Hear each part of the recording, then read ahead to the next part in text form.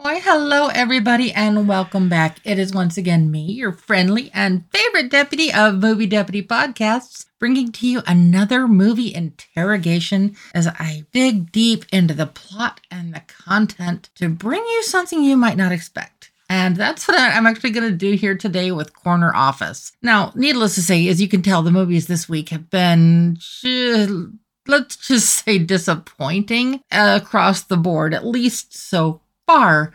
I will say that this movie we're going to be talking about today did get a 6.25 on the deputy scale. So for the ones coming out this weekend, it's at least the highest rated score so far of just this weekend's movies. And you're probably wondering, okay, what movie is it? Well, we are going to be talking about the movie Corner Office. Now, if you caught my upcoming movie podcast a couple days ago, you know that I was actually looking forward to this one, and thankfully it was available to watch on video on demand. And so when I jumped into this, it definitely, I had kind of had an idea of what I was expecting it to be. And I really try not to go into it with that preconceived notion. But on a story such as this, everything just kind of looked interesting. It almost looked like a new type of idea. But as it played out, it wasn't necessarily as much of a new idea as I had hoped. The trailer was actually a little bit misleading to the story, but I'm going to go ahead and get into that a little bit more as I talk about this. Now, in this story, the main character is called Orson, and this one, I will warn people right ahead of the game. This movie is not going to be for everyone. There's nothing grotesque. There's nothing inappropriate. There's no language issues. It's just I almost want to say a boring story, except it's not boring. It feels like it's boring as it plays out, but it's not. And I know that sounds very confusing. But this one, Orson is the main character, and he's going into this brand new job. So day one at this new job, I'm trying to remember that I made a note of the name of the company on here. It's called The Authority, Inc. And then there's a big clock on the wall. But everything, and I do mean everything in this office, is gray. Different shades of gray, but everything is gray. It just is almost very disorganized and organized at the same time. We're watching this play out his first day here and how he's interacting with the coworkers. And when we first start watching the movie, you actually just were watching him park in the parking lot and walk in. The thing is, as this whole story is playing out, he himself is narrating the whole story as it goes. So he's telling you what he's thinking, the whole thought process behind what he's doing. And the entire thing is a narration. And it's a very intellectual narration. And so if you're not into the more intellectual type stories that are really almost dividing in their audience, I definitely would not recommend this, even with the score that I gave it. This one, honestly, I'm going to give it an innocent rating just because there's nothing inappropriate for younger viewers.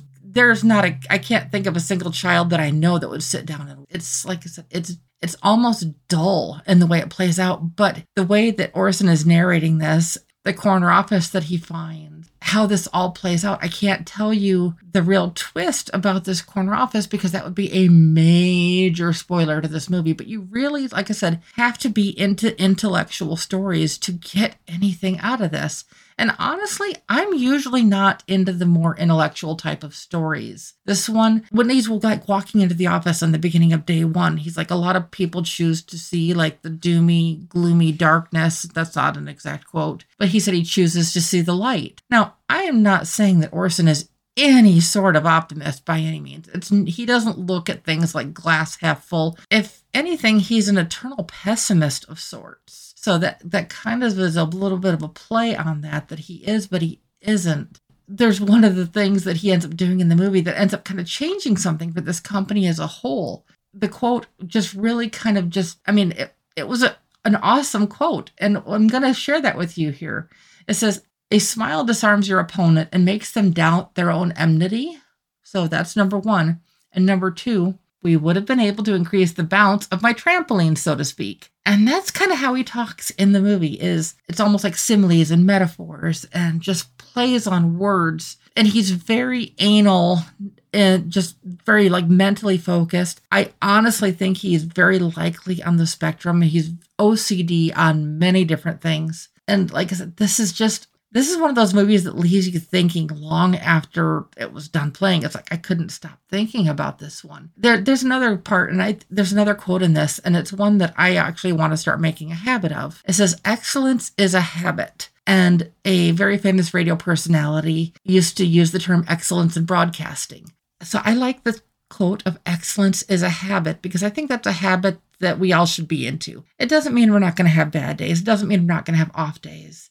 Who knows, maybe somewhere in our inner monologues, we're narrating our lives as if Orson is. And I, for one, I'm neurodivergent. I know that I am very high functioning on the spectrum and everything like that. So it's like, I'm not taking that personally. And there's a lot of people who use an R word when referring to anybody on the spectrum. And I don't like that word. So I will not be using that. But there's people that would probably even call Orson that. They're not saying that word at any point in this movie. But I could see how people could think that if they were not necessarily, like I said, looking for the intellectual type story that this is. So if you're into that type of story, you will really get a lot out of this. If you are not into that type, like I said, I would avoid this, like I said, even with the rating I gave it. So I am actually looking forward. I've been getting a lot of requests lately about the Super Mario Brothers movie, and I actually did review that when it first came out. Or I made my notes and everything, so I went to see it and took all my notes. I didn't actually do the review of it yet. But that's the one we're going to be talking about tomorrow. So please bear with me. I enjoy bringing all the different types of movies to you. So you're going to get the silly, the funny, the goofy, the serious, and just pretty much everything in between. Because I always say I try to review everything A-list, B-list, and no-list, but I'm only one person. So I try to do what I can. But until tomorrow, stay tuned. Bye-bye.